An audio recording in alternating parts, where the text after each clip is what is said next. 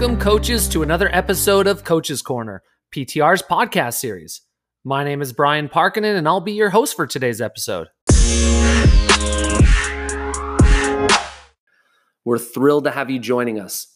To our PTR members, a huge thank you for your continued support from all of us at headquarters. If you're not currently a PTR member, we'd love to have you join the PTR family. Jump on over to ptrtennis.org to learn more about membership opportunities. We've got a great episode in store for you today, coaches. Joining us today is Dean Hollingworth. Let's dive into a little bit of background information on Dean. Dean has over 25 years of experience as a strength and conditioning coach. Dean has established himself as a highly regarded author, speaker, and fitness and performance consultant. He is a certified strength and conditioning specialist, as well as being a master tennis performance specialist by the International Tennis Performance Association. Dean is a part of the advisory staff of Racket Fit, as well as being part of Team PTR's education consulting group. Dean has recently published the Baseline Power video series, which addresses all aspects of fitness training for tennis athletes. Dean is currently the Director of Fitness and Sport Performance at Club CDL, located in Montreal, Canada. While at Club CDL, Dean works primarily with high-performance tennis players, but has worked with athletes of all levels, including tennis players within the ITF, ATP, as well as WTA ranks. Some of the athletes that Dean has worked with in the past have been included Grand Slam champions, Olympic gold medalists, as well as a number one ranked WTA doubles athlete. Dean's work with world-class athletes has given him a deep understanding of the requirements and balance for high performance, helping athletes he works with develop all facets of athleticism. So let's dive into today's topic. Shop Talk, all things fitness. All right, Dean, thank you very much for being on the show with us today, and really appreciate your time spending it with us tonight. Thank you so much for having me on, Brian. It's always a pleasure to talk shop with you and, hang out. Awesome. No, and so talk to us a little bit, Dean, about it's definitely been some interesting times lately, and everyone's been so creative and really coming together. Talk to us a little bit about what have you been doing to really fill your time, and what have you really been exploring in terms of new projects or identifying as new opportunities? Yeah. Well, for myself, I've been very fortunate that I've been working with a good amount of clients online using Zoom or FaceTime. So whether it's been an older client or a 12-year-old client, I've been working with people, a few times a day, actually more than a few times a day. I've actually built up a nice clientele through that. I'm extremely fortunate, as I've said. Also, I've spent time posting on Instagram. I'm trying to help out in any way I can, providing people with a way to work out at home. And it's actually been really interesting trying to come up with workout programs where you really don't have any equipment, because I don't want to use anything like a Swiss ball or dumbbells, because people may not have that. And I wanted workouts that would really pertain to everybody and would be able to implement right away. So for example, all I've used is a chair, a towel, and an elastic band. And for myself professionally, it's actually been really a good adventure coming up with different types of exercises that are effective, not too circus-like, and that will help people maintain their fitness and keep them ready, hopefully, for, one day this will pass, and really want to see people, hit the ground running and be healthy as soon as they hit the courts. Yeah, no, it's been really fun to watch just everything that you've been doing. It's been interesting, right? Because we were out in Indian Wells together, right when the cancellation occurred, and flew back from that event. And one of the things that really stood out to me was you were one of the first people that I saw on social media that really took a step forward and said, hey, I'm putting my services out there. Let's just, let's connect. We're going to have some time on our hands. The interesting part and why that hit me so much is, do you see yourself leveraging this more in the future, even when we get back to things, as close as the way that they used to be as they possibly can be?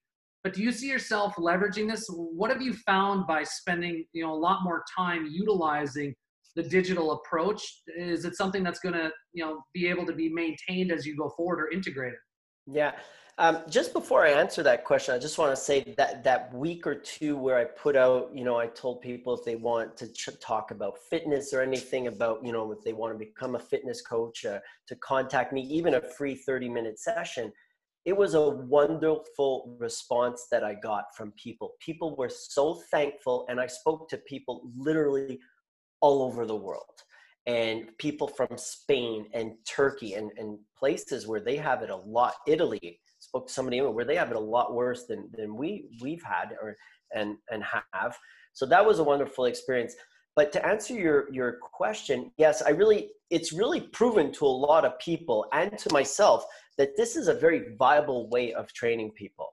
I've been taken out in a driveway and asked the athletes put cones out and hurdles and had them do specific drills. Even in a person's basement, I've been able to create, within a small area, really efficient movement patterns that replicate exactly what a tennis player does. If it's teaching them how to do a better split step to a crossover and change of direction, we've been able to do that. And the real positive thing about it is that it hasn't taken a lot of room and it hasn't taken a lot of equipment. For example, so I do our sports study group. I'm doing that still 5 days a week with them. And I've committed to them that I wasn't going to let them go. And we work 5 days a week. So I know for a fact not everybody has cones and hurdles. So I said, hey, bring 3 pairs of socks. And we put the socks out and we did a high knee drill over them. And then, with tennis balls, dropping a ball, running back and forth and trying to catch it. So, if you really do take the time and think about it and try to construct ways of bettering the athlete with what they have, it's very doable. And, when the weather starts to get a little better out here, because we're still in the low 40s in terms of temperature, so it's a little chilly, the outdoor aspect is really going to come into play and we'll start making things really interesting. That combined with Zoom, where I can share my screen. And as you know, I have so many exercises that I've already videotaped. I don't need to stand up and start showing the athlete how to do them. I just pull up the video and say, okay, you see, this is how I'm doing this. This is how you can move better. And it's been working out really, really well. No, and it's great to hear. And I think that that's such a good segue into kind of the next question that I really have is, every coach right now is looking for an opportunity. If I'm not able to be on the court, or let's say I am back on the court working my normal schedule, is there a way of infusing an additional income opportunity? And this whole idea of having and leveraging the digital resources that we have available, it's such a new era in terms of opportunities for coaches to go. One of the things that you did was you actually offered a virtual training session for your sports study group. Mm-hmm. Can you talk a little bit about how that actually came together and kind of talk to the coaches about how they would go about planning this or implementing this within their own programs? Yeah, so the way it came about was the club closed down and the kids really had nothing to do. Some of them were working out, and then I got a little wind that some were just going to YouTube videos, and that started to scare me a little. And so what I did was I constructed the week the way I would a normal training week. I really still implementing the real basic fundamentals and principles of training. So for example, today we worked on strength and conditioning. Tomorrow I'm going to see them. We're also doing, speed drills. I know it's kind of hard, but we can do wall drills. We can do arm drills and some other things for speed. And then also plyometrics. And, then we'll finish off. We'll do a lot of mobility work for the end of the day. So our week will go along those lines. You really, you always have to plan stuff out, but I found now it's even more important to really be picky and really pay attention to all the minutia, that it really has to be so well planned out, because you have to expect, you have to know what the people have in their home or the space that they have. So I've been very fortunate. There's only 8 kids, but they all pretty much have the same basic areas. So, working on movement patterns, as I said already, has been really, easy, because let's face it, from the split step to a crossover, a shuffle, and coming back, that's really, that 3-meter bubble is what really, really important for a tennis player. So we've been really able to manipulate that and use bands for training, towels for training, the chair. And listen, is it ideal? No, but is it good? I think it's better than good. I've been pleasantly surprised in what I've seen the athletes do. They've been very committed. I'm extremely appreciative of that. And I'm convinced that they are still progressing and getting better even under these circumstances. Yeah, no, and that's what in every situation, and there's always opportunities that can evolve from that. And that's been something that, just watching how you've really kind of taken this in stride and leveraged a challenging situation and really look for the silver lining within that to make the most of it and make it into a positive. Yeah. The other thing, sorry, the other thing I want to bring up before I forget was, it's not only training the athlete, and I think this is probably better for tennis coaches, is, they send me videos of themselves moving, or they'll have a question like, hey, am I doing this exercise right? And then we can sit down also over FaceTime or Zoom and pull up the video and say, hey, listen, this is how it should be looking. This is maybe where you can improve. And this is what you've done very well. And, put them on a better track. So a question then to follow up on that. Yeah. Do you feel that with this opportunity, has it improved your coaching just because of the opportunity to take a much deeper dive and look more specifically at each one of your athletes? Oh, that's the big money question right now. I mean, where I've had to improve. As I've stated, I had to think, come up with different exercises. That's just one thing. But directing the athlete on how to do the exercises, and so it has been phenomenal, because they'll do exactly what you tell them to do. So if you tell them to turn left, they're going to turn left. It's not just show them and have them do it. A lot of this is verbal. And then the other thing is been interesting that sometimes I've gotten a different view. And I know you've talked about this a lot when you talk to coaches about standing in one place, and just watching from there, how important it is to move around. Well, I've seen some of these athletes in a different light, at a different level, because sometimes they're putting their iPads, their iPhones right on the ground. So boom, I got 2 knees right in front of me, and I can't miss if something's happening within a squat or a lunge. Absolutely. No, and it's interesting, right? So just to be able to, we're so molded into our normal approach and what we're comfortable with, and to be challenged, step outside of our comfort zone, and as you mentioned, just challenging yourselves with communication and how your own personal communication has to evolve to be more specific based on the environment that you're in. All right, so here's the big question, right? We're getting ready, hopefully getting back into the clubs, and our programs are getting ready to start up sooner rather than later. If I don't have direct access to a local trainer, a trainer that's on staff, what would be your best recommendation for me organizing a program to start up an efficient and effective fitness program? Well, I think it's really, there's more than a few factors, because that's a huge question. Depending on the age of the athletes, first of all, I think we have to better structure, let's call it fitness training for a lack of a better word, for the younger kids, and building them up as better athletes coming into, let's say, the ages of 12, 13, 14. What I'm seeing in a lot of clubs is that the kids of the younger ages, below the age of 12 and 13, do not have the necessary foundation of whether it's athleticism and also in terms of strength.